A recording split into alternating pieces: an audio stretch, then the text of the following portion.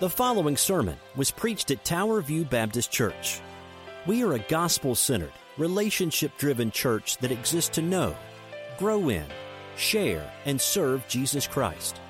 We do all this for the glory of God. For more about us, please check out our website at www.towerviewkc.com.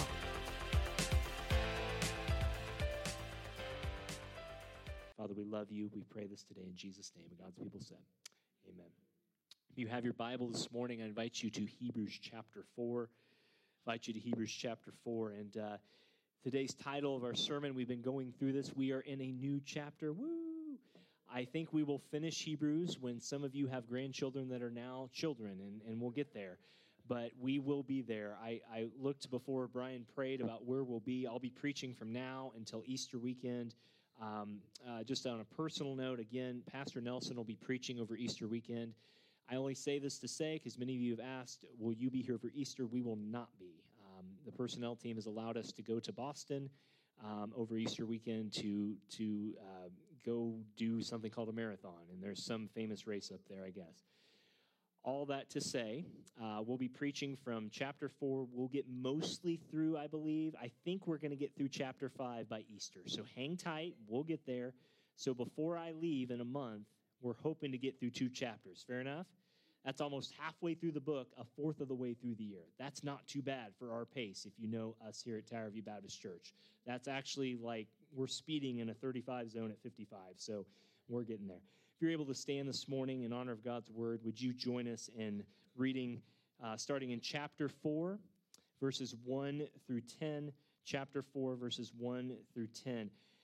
Before we read this, if you're visiting with us or if you're a regular here, I want to remind you that these are tough words again. We're in a parentheses of the book where this writer of Hebrews is sharing the message of the gospel about Christ with the people, reminding them, first, if you're in Christ, these are the promises you have, but if you're not, don't harden your heart. You're going to hear that theme. These are hard words. These are tough words, but I pray as you look at these, Christian especially, that you remind yourself, this is not you. That was you, but by God's grace, you are not what you were, and this is what we have. So Hebrews chapter 4, verses 1 through 10, I'll be reading out of the ESV Bible. He says, therefore, based on everything in chapter 3, while the promises of entering his rest stands, let us fear lest any of you should seem to have failed to reach it. For good news came to us just as to them. But the message they heard did not benefit them because they were not united by faith with those who listened. Verse 3, for we who have believed enter that rest, as he has said, and you've heard this before, as I swore in my wrath, they shall not enter my rest, although his works were finished from the foundation of the world. For he has somewhere spoken of the seventh day in this way, and God rested on the seventh day from all his works. Verse 5, and again in this passage he said, they shall not enter my rest. Since therefore it remains for some to enter it, and those who formerly received the good news failed to enter because of disobedience, again he appoints a day today, saying through David so long afterwards in the words quoted, today if you hear his voice, do not harden your hearts. 4 verse 8, if Joshua had given them rest, God would have not spoken of another day later on. So then there remains a Sabbath rest for the people of God. For whoever has entered God's rest, verse 10, has also rested from his works as God did from his. The point of this whole passage is to remind church members, to remind people who go around the people of God, to remind people who think they're in the in crowd, in good cahoots, if you will, with Jesus, to watch yourself. We are absolutely clear here at this church that if you truly have turned from your sin and trusted Jesus alone, that he will never let you go. We sing about that, we preach about that, we hold that dear. But don't be duped to think just because you go to church or you know someone who goes to church that they're in just because they're there. Just because you sit in a garage all day in your easy chair does not make you a car. It doesn't change it. And so there it is again. I don't want you to check out on me. I want these warning signs we're going to go through about the failure to enter rest to be a shock to your soul in a good way if you're a Christian, because he has done this again for you. And this will apply to you. Some of you are hanging on by a thread here. Some of you widow or widowers are hanging on by a thread. Some of you parents are hanging on by a thread. Say, how does this relate to me?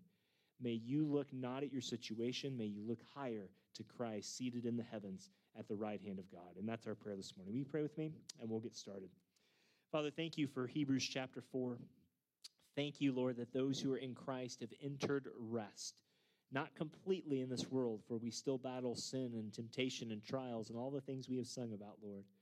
But this day we know that we truly are secure in you, that we are once saved, always persevering, and we're continuing on as it was, as my dear brother who's in this congregation now would say, that pilgrim going on a progress to the celestial city. Father, we know someday that you will call us home, and the journey is fraught with all sorts of things along the way. Keep us on the straight and narrow, Lord, not to be holier than thou, but to please the one who is holy, holy, holy. We ask this today in Jesus' name, and God's people said, amen. Why don't you be seated this morning? Well, Pastor Levi Lesko is told a story one time, and I've always saved this illustration. He told a story. He lives in California. Many of you have been to, I'm just curious, how many of you have never been to the ocean or a gulf or something else like the coastal regions? Anyone ever not been to something like that? It's okay if you haven't. Wow, most of y'all have. Leo, you're the only one. We're going to change that today, brother. I don't know if we'll change it today, but we might get you there. Well, Pastor Levi Lesko lives in the California coast, and he tells a story one day about he was collecting shells with his daughter, his young daughter, who's named Clover, Clover, and he was out looking for nice shells that were in good condition. While Clover, being a small kid at the time, was just picking up shells that were broken, any bits of pieces. And when her little hands couldn't hold any more shells, she turned to her dad and said, "Daddy, I know you want perfect shells, but the broken ones are beautiful too." Think about that for a second. And I think God sees us the same way and things the same way. Hebrews includes, later on in chapter 11, a collection of great heroes of the faith, men and women whom God used and were blessed. But the truth is, they were broken, really, really broken. And if you've ever looked through that list, you know. And I find it interesting because they were not perfect examples. They were messed up folks. But the funny thing is, as we get through the book of Hebrews, it mentions only their victories and not their mistakes. And that is because God sees what we will become, not necessarily what we are, though he knows that well. Jesus knew what was in man, and that's what caused him to do many of the things he did. I mean, think about this list for a second. Abraham, the father of the faith and of the Jewish people, lied about his wife twice in front of rulers. That really put her in a bad situation. His son Isaac did the same thing. Sarah, Abraham's wife, laughed at the promise of God and then denied that she was laughing in the presence of God. Jacob lied and connived. Noah got drunk. Samson was immoral. That's a light statement, isn't it? Gideon was fearful. Rahab was a prostitute. David had an affair and then had someone murdered to cover it up. Elijah was deeply depressed and didn't want to live after having one of the greatest victories, spiritually speaking, that was ever recorded in the whole Bible itself, outside of perhaps the resurrection of Christ. Jonah ran from God and then sat up on a hill and complained when God pulled the shade tree away, and it got hot and said, "God, why'd you save those people?" He got mad at God for doing the very thing he just preached about. The disciples fell asleep, and it wasn't daylight savings time either, when they should have been praying. Peter said, "Lord, I'll go with you to death." And just a day later, what did he do? He denied Christ 1, 2, not 2 times, 3 times. And then there was Moses who killed a guy. This is your hall of faith. Yet all of them trusted that God, despite their sin, was able to save them. They believed that God was faithful and true, and that they too would be with him so long as they would follow him by faith and faith alone. That's why Isaiah 55:7, and Amy will put this up, says, "Let the wicked man forsake his way, and the unrighteous man his thoughts, and let him return to the Lord, that he may have compassion on him, and to our God, for he will abundantly pardon." But I think we forgot one. The Israelites wandered in the desert. But what is the difference between those people that we mentioned, from Abraham down to Moses, and there's many more in between, and those in the desert? The difference is this. The Israelites kept doing the same thing over and over and over and over again, and they had no remorse, No conscience was seared, or no conscience was touched. Their heart was hard. They wanted nothing to do with God, and they kept going through the same cycle of sin over and over and over and over again, and they did not change. Yet all these other people, when mentioned about sin in their lives, sought God's mercy and his grace. Friends, there is a place where you can be around the people of God, the things of God, and the truth of God, and still not be known by God. It's a scary place to be. Does God use imperfect people? Yes, he does. We put up new signs out there that this church, hopefully, is the perfect place for imperfect people. Because Spurgeon said, if you go to a church and looking for a perfect church, you just spoiled that perfect church because you yourself are imperfect. You didn't know that, did you? Well, congratulations, you just found out.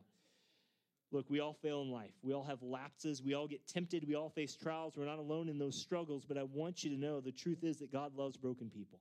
But the difference between the people of God and those who think they're the people of God is that the people of God, despite all their sin, know that God alone can save them, while the people outside of God think they can do it all by themselves with a little touch of being around God's people. The big idea today is simply this, and I changed it, Brian, actually from what you read, and this is where it's at, is that no matter how deep your sin, weakness, and failure is, God's amazing, forgiving, and transforming grace is greater still. And you need to be reminded of that this morning. And so I want you to know as we enter these things, there are going to be 5 warning signs of someone who's failed to enter God's rest. You would call these people non-Christians. You'd call them unsaved, unregenerate, whatever word you throw at it. These are people who know about God, who may be around the people of God, but have never truly known God himself. Christian, again, I want to remind you that no one is so lost that they can't come to Christ. God can turn a sinner on a dime.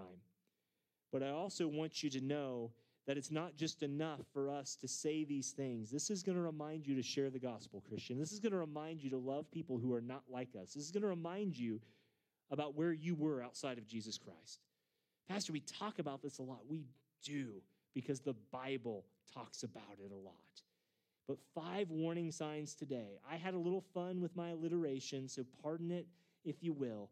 But I want you to see these things as they come through. The first warning sign I want you to see this morning is this, is that people who are around the people of God but fail to enter his rest, his salvation, foolishly ignore the facts. They foolishly ignore the facts. Look at verse 1. He says there, therefore let us fear.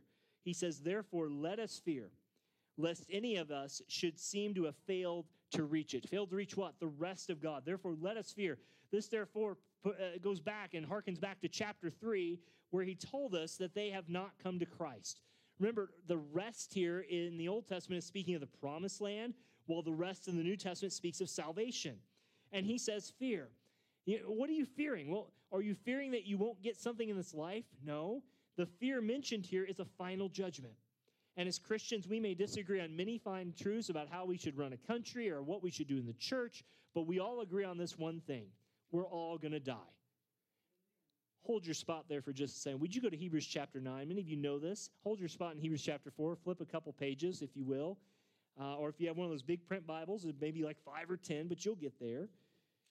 Or if you have a really small print Bible, don't flip a page. It's probably already there. You get the point. Hebrews chapter 9 and verse 27. You know this well, but you need to see it again in print as Word of God. It says, what are we fearing? He says in 9:27, and just as it's appointed for man or woman to die once, and after that comes the judgment. So often we think when we die, we become like a Hollywood movie where we just float around like an angel on a cloud somewhere and we just end up doing whatever we do. But the Bible is very clear. We die, we go to judgment. If you're a Christian, that is a judgment of how you've lived for Christ. You're not going to be dismissed out of heaven, but you will be judged based on how faithful you were to what he's given you and the talents he's assigned you. If you're not a Christian, what do you have to fear? You have to fear that judgment is coming. Now, we sound like one of those guys that stands out on the street corner that says the sign, the end is near. You ever seen those guys before? And you're like, oh, man, we know that's true, but why do you do that? Well, we may disagree with his methods, but the truth is the truth about it, right? The end is coming. When is it coming? I don't know. Jesus says we know not the day or the hour. But he reminds us that we will stand before God, and God will determine your eternal destiny based on what you did with his son here. And we should be terrified if we're not a Christian. We should be panicked. And the false prophets who say, peace, peace, where a true prophet says, let us fear. Go to chapter 10, verses 26 and 27. And I want to show you these. These are coming probably around the end of the year as we get through the harder sections of the middle of Hebrews. Chapter 10, verses 26 and 27. The writer reminds us, for if we go on sinning deliberately after receiving the knowledge of the truth, there is no longer remains a sacrifice for sins, but a fearful expectation of judgment and the fury of fire that will consume the adversaries. These people of the writer of the Hebrews time reminds us that someday God will open the book and reveal all of our words, our thoughts, our deeds, our intentions, and he will say to us, you either knew my son or you did not know my son. And your name is either written in the book or it's not. Now, we don't preach that way often. Brother Leo and I were talking about this just as we could on Saturday on Messenger about why most churches don't talk about this stuff anymore. I mean, true story. How many of you, we have preached on it here, but outside of Tower View Baptist in the last 3 or 4 years, how many of you have ever heard a sermon just on HE double hockey sticks, on hell itself? Just on hell. Not a side note of subpoint, like a straight-up sermon on that. 1, 2, 3, 4 hands, maybe? That's crazy. How many of y'all, when you were growing up, you older generation, you remember the hellfire and brimstone preachers? You remember that? Some of y'all have good memories of being a child and being scared up at night. And there's some truth there. You should be. Because he tells us in Hebrews 10, and he goes on in verse 29, he says that we've trampled underfoot the very Son of God and we're regarded as unclean. Look, if we're not in Jesus Christ, we have every reason to fear. We are foolishly ignoring the facts. What are the facts? That we're dying once. There's no second chance, purgatory, karma, whatever afterlife things out there, that we go before a holy God in judgment. That's a warning sign. And you say, well, Darren, how could any God do that to any sinner? How could he judge a sinner? Well, Hebrews 10:30 tells us that it is a terrifying thing to fall in the hands of the living God. The better question is not how could God do that to any sinner. The better question is how could any sinner do that to God himself? How could they reject him? How could they spite the Son who died? Look, if you say no to Christ, I say to you, and I mean this with all sincerity, that hell is not hot enough for you. If you say no to Christ when he brings you his very Son, then you are a fool. If you are here and you don't know Jesus, if you're listening online, if you know someone in your life, we are not better than anyone. We stand equal as sinners before a holy God. But if we know not Christ, it's better to hear the truth. It's better never to have heard the truth, rather, than to go to hell hearing the truth and rejecting it all the way there. That's why he says, go back to chapter 4. That's why he says here, while a promise remains. Christian, if you're here today, the word has been given to you, and he says, while the promise of entering his rest still stands, until you breathe your last or Christ returns, there's still a chance for you to come to know Jesus. Christian, can we take a time out for just a second? I want to remind you that your job in this world is to make much of Jesus Christ, who is one person in your life, one person in your life that you could pray for, focus on, to share the gospel with this year. One person, coworker, family member, spouse, kid, grandson, granddaughter, whatever, neighbor. Who is it? Look, we don't bring people to Christ so that they can pay and give to the offering plate so we can keep the bills going. We bring people to Jesus Christ because there is a judgment coming, and they are foolishly ignoring the facts. There's still a rest that remains. And this is the application point. Amy will put this up. But if you're here today, I want to remind you that Jesus was born to measure up in all of those places where we fall short.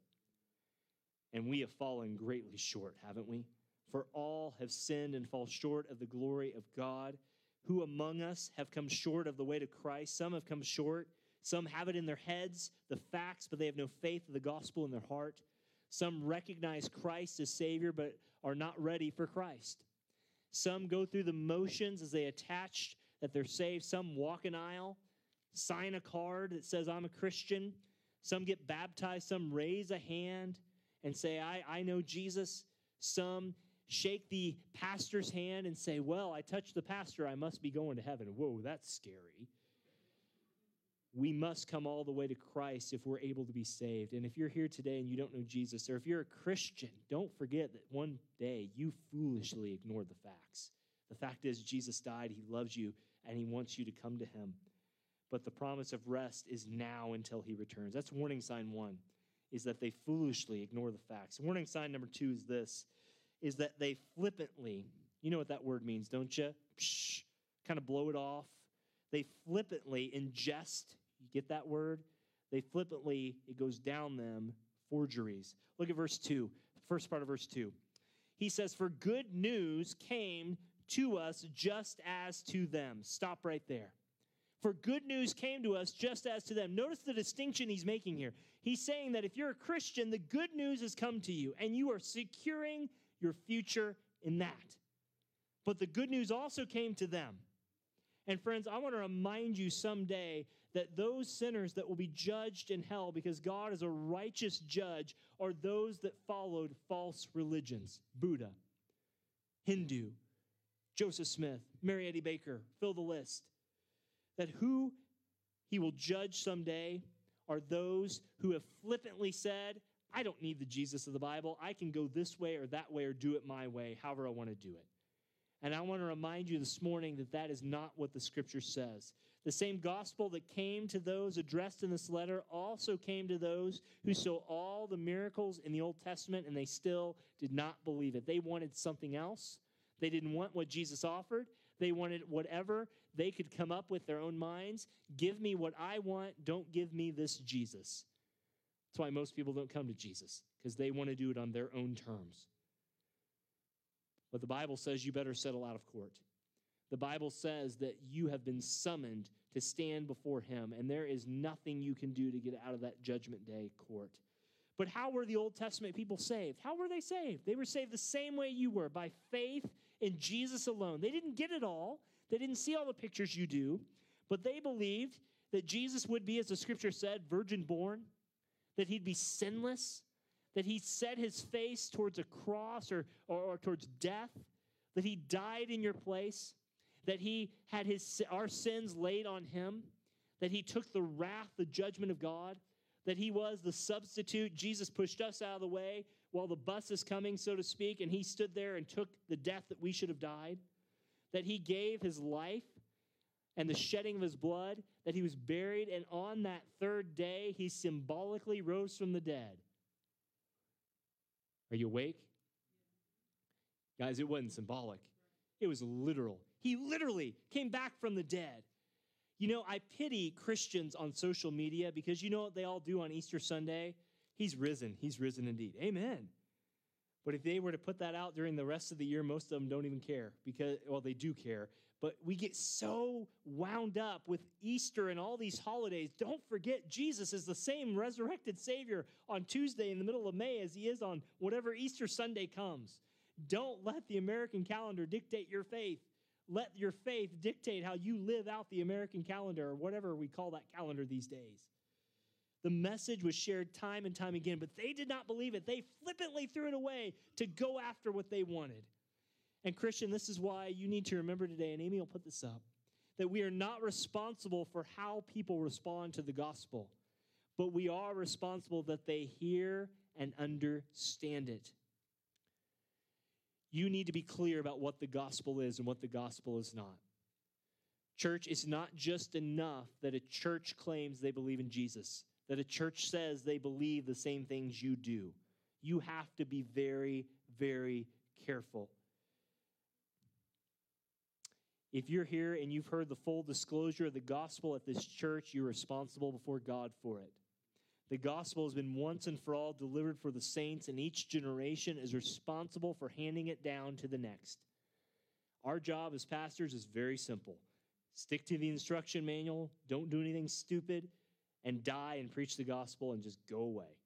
It's pretty much all we got to do. I don't know why we complicate that, but we do.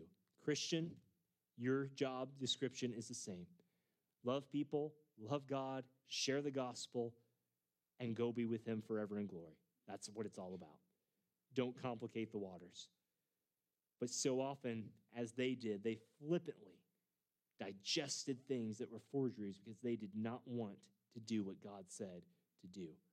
Some of y'all did that when your mom and dad told you to take out the trash. You got creative and started cleaning your room instead. It didn't change the fact, did it? That when mom came and said, did you take out the trash? You were still responsible for taking out the trash. Hey, so glad you cleaned your room, but what did I ask you to do? To take out the trash. And friends, Jesus says, I don't care what you do over here for me. I care that you love me first and foremost with your heart. That's what I desire. Not sacrifice, but the desire that you would follow me. Third warning sign is this, is that they faithlessly imported filth. They faithlessly imported filth. Look at the end of verse 2. And then we'll get into some longer sections here. You notice that word but? Does your Bible have but there in the middle of verse 2? It says, but the message they heard did not benefit them because they were not united by faith with those who listened. One of the warning signs here is that despite the good news that was preached to these people wandering in the desert, there was no lasting eternal value for them. They were not united by faith. They heard what was said, but they did not grasp what was said. Have you ever been around a person somewhere who you have shared so clearly what the gospel message is, and they just are like, great, that's wonderful. Kudos for you. That's great. And you and yourself are just going nuts because you know they are under the wrath of God. You know they need to come to Christ.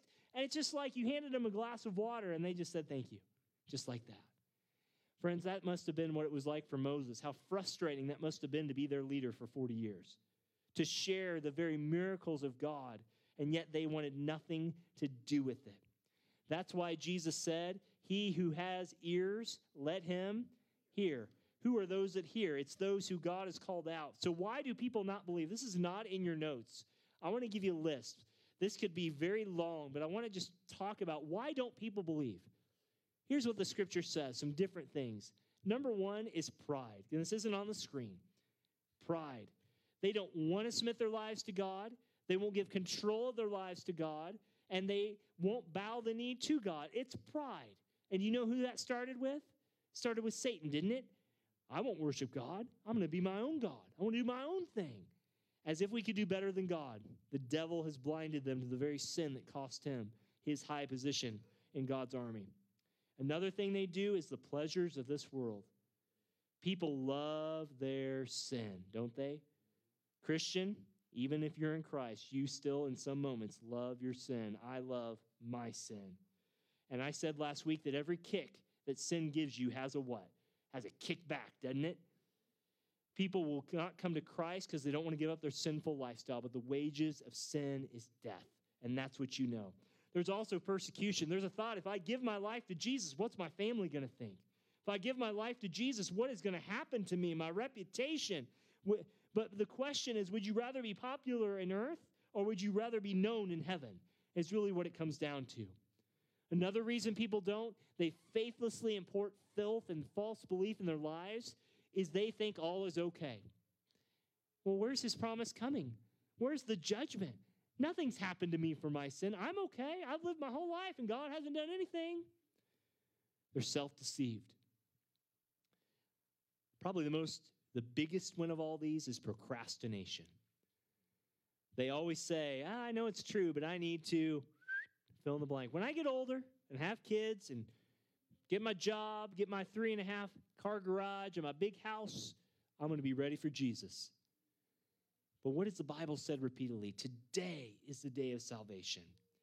But I think one of the bigger things in America, why people don't come to Jesus, is they sit under a false gospel. So many people are told lies that are around, that the water of baptism can wash away your sin.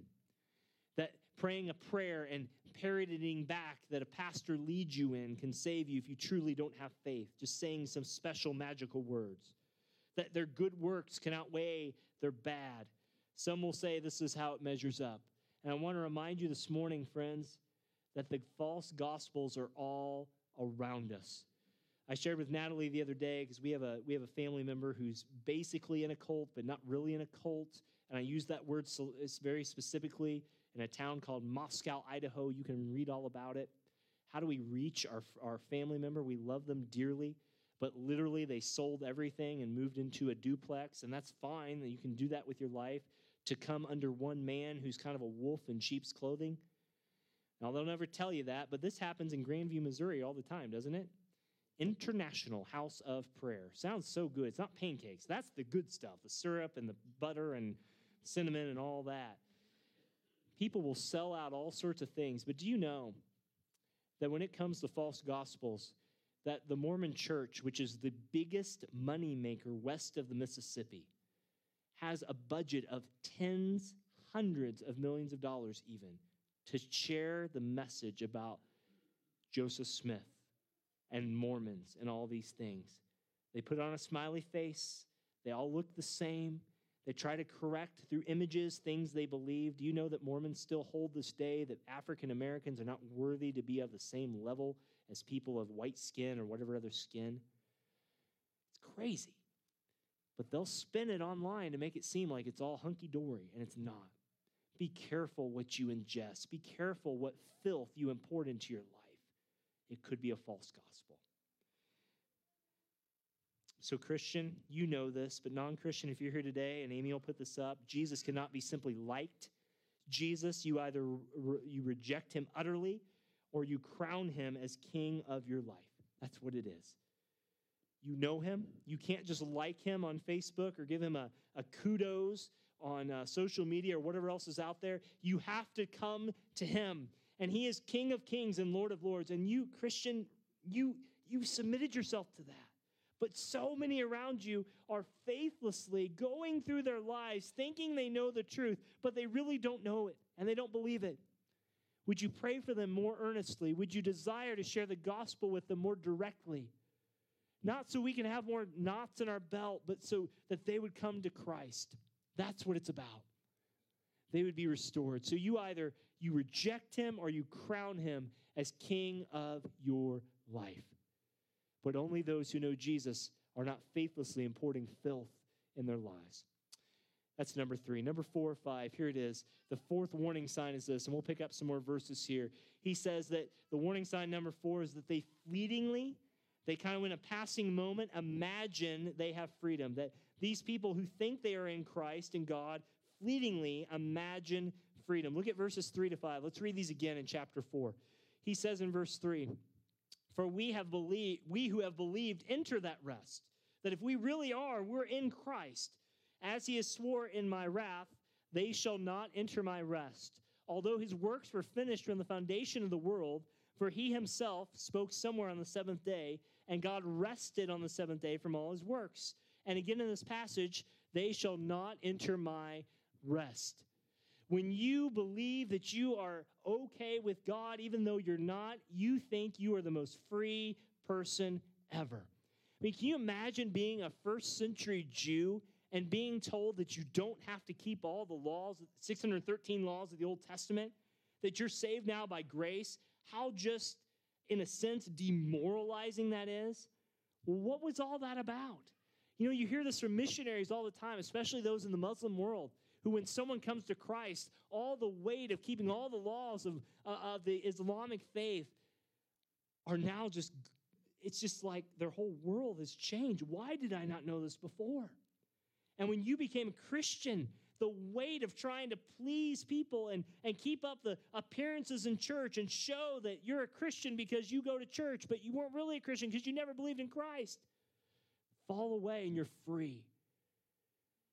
Now, I'm not going to get in the mask debate, but I want you to know this. The church should be a place where we do not worry about masks. I'm not talking physically. There's a time and a place for that, and we've walked through that as a church the last couple of years.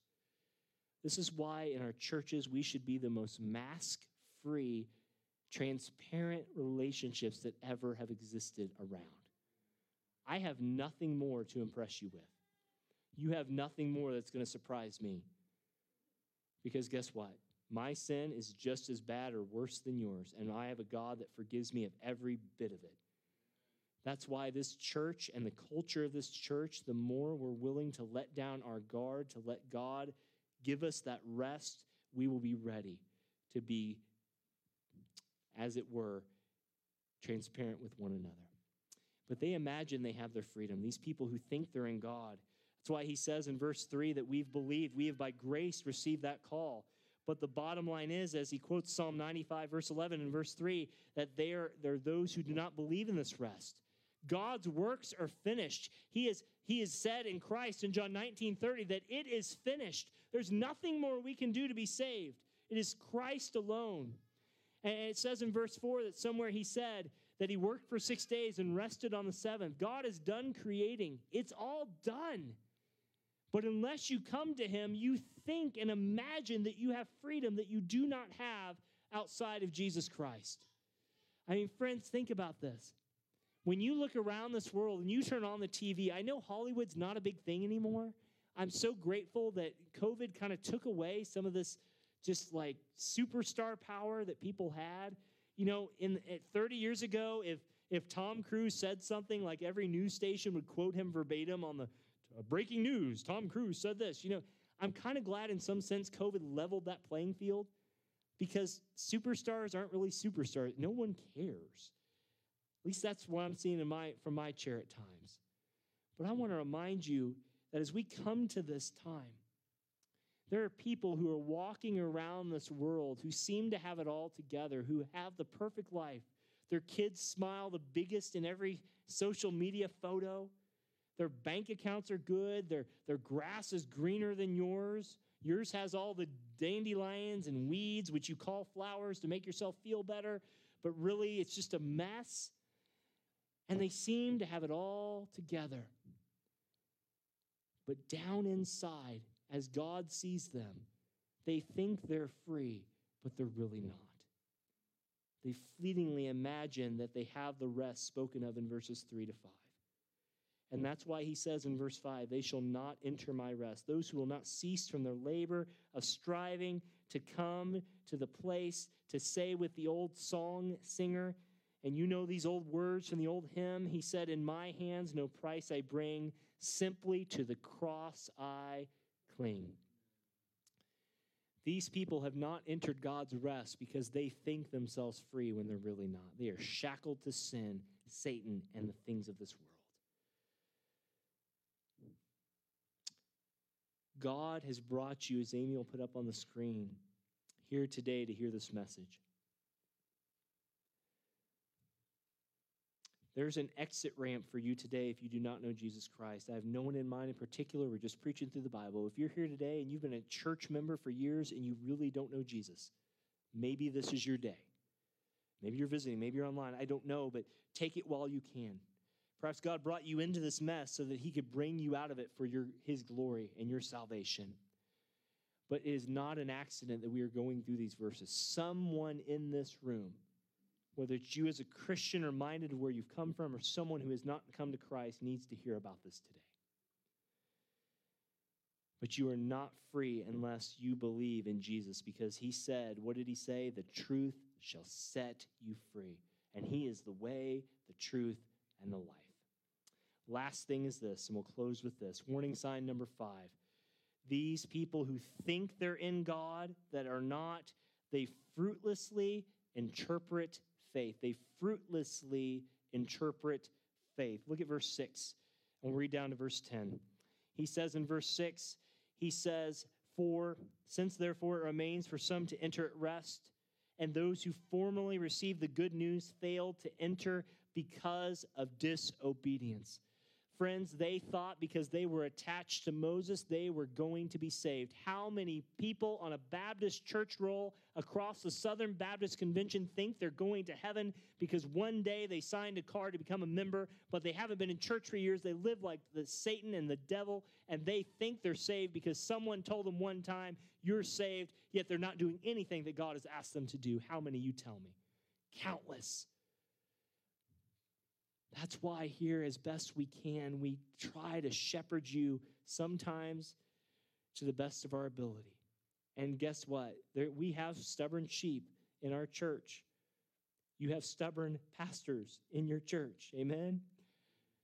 But I want you to know we love you, and we want this church to be meaningful in its membership, because God takes meaningful relationships in his church to be a serious thing. This is why, as we've said before, one of the saddest things we have had to do at this church is to dismiss out 600 to 800 members over the last 5 years who, after years of trying to reach them, or if we did, if I could show you the things that were written back to us when we asked them whether they wanted to be in this church or be a part of any church. Hey, if it's not with us, can we help you? Can we point you to another church of like faith that teaches the Word of God and tries to do all that is said here, not perfectly? Man, if we could put those up on a screen and send all the kids out, some of you adults would have your jaw to the floor about these Christians, about what they said. Just because someone has come to be a member of a church does not make them any more saved than a Muslim who thinks they believe that Jesus is the prophet will get them to heaven with 72 virgins. Be careful. And I say that to my own soul as well, because we can be professional in our faith and forget the very foundations of our faith. Christian, there remains a rest to enter. Some have not yet come all the way to Christ. Why? Because he said they disobeyed the gospel, verse 6. Verse 7, he reissues the gospel appeal. Notice what he says there. He says in verse 7, again, he appoints a certain day that he calls today. What's he saying? He says, look, you obey and embrace Christ, or you will get up and walk out and walk on the precious blood of Christ. That's why he says, today, if you hear his voice, do not harden your heart. In verse 8, for Joshua had given them rest. Look, if Joshua, in taking over the promised land, could have given this rest, this salvation in Christ, then the whole Bible would have changed. But it didn't work that way. Joshua was looking to Christ who would bring rest to their souls. And then in verse 9, he says, there remains a Sabbath rest for God's people. What is that Sabbath rest? The Sabbath rest is now, that if you're in Christ, you are free from striving to save yourself to get to Christ. He saved you. You have rest now because of Christ. And that's what he's hammering home. But how does a Jewish person get saved today? You ever thought about that before? How do they get saved? In Israel over there. Guess what? It isn't complicated. The same way you got saved is the same way they get saved. By faith alone, in Jesus alone, by grace alone, all in Christ alone. Amen? How does a Wiccan get saved? A Muslim, a Buddhist, a Hindu, an atheist, an agnostic, a nothing, as some of these, or nuns as some of them are called. Not N-U-N, like a woman Catholic lady, but N-O-N-E, like I don't believe anything. It's a new belief system. But he says in verse 10 as we close, he says, for whoever has entered God's rest has also rested from his works as God did from his. What are you resting from? You're resting trying to impress God. You're resting trying to say, hey, God, look at me. I'm a pretty good person. I've got this figured out. Hey, God, have you seen my resume? I get to go to heaven because look at what I did. 1,500 people in the summer of 2006, I asked this question, are you a good person going to heaven, walking around on the plaza? Less than 5 of them said, no, I'm not a good person. About 1,490-ish people said, I am good enough to get to heaven because I do enough good things to get there. And these people self-identified as evangelicals, as Catholics, as Buddhists, you name it. They did all those things. But only those who've entered his rest can simply say, I don't need to please God to save myself. I just simply want to be obedient to what he's done for me because he's given me his all. That's what this is really all about. I want to remind you one more time as we close that everyone in your life will fail you except Jesus himself. And Amy will put that up.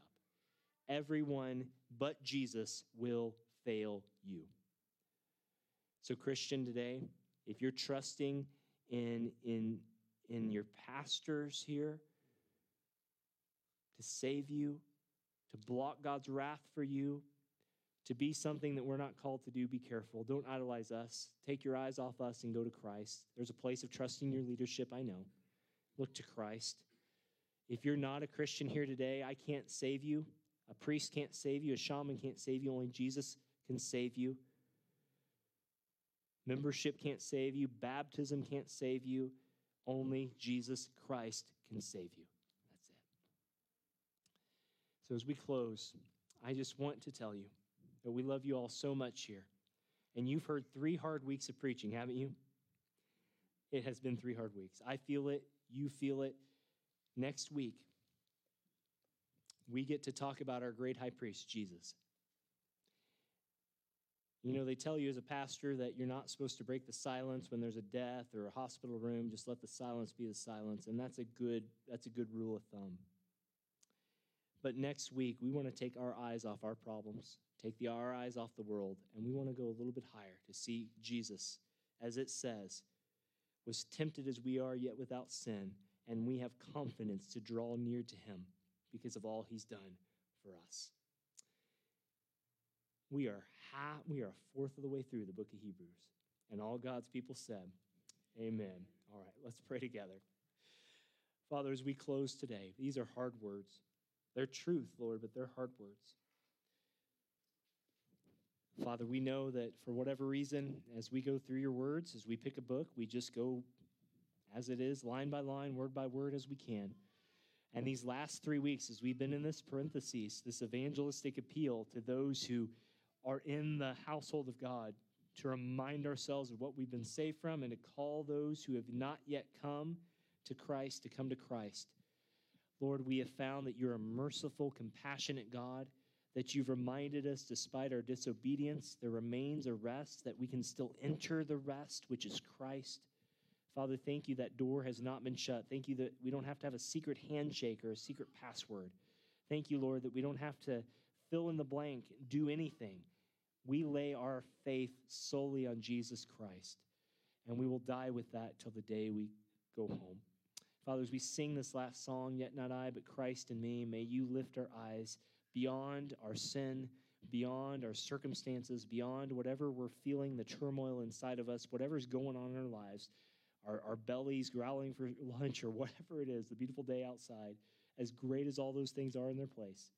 As we close, may our eyes lift up and be ever so reminded of what your Son has done for us. Thank you, Lord. We pray all this today in his name, in Jesus' name.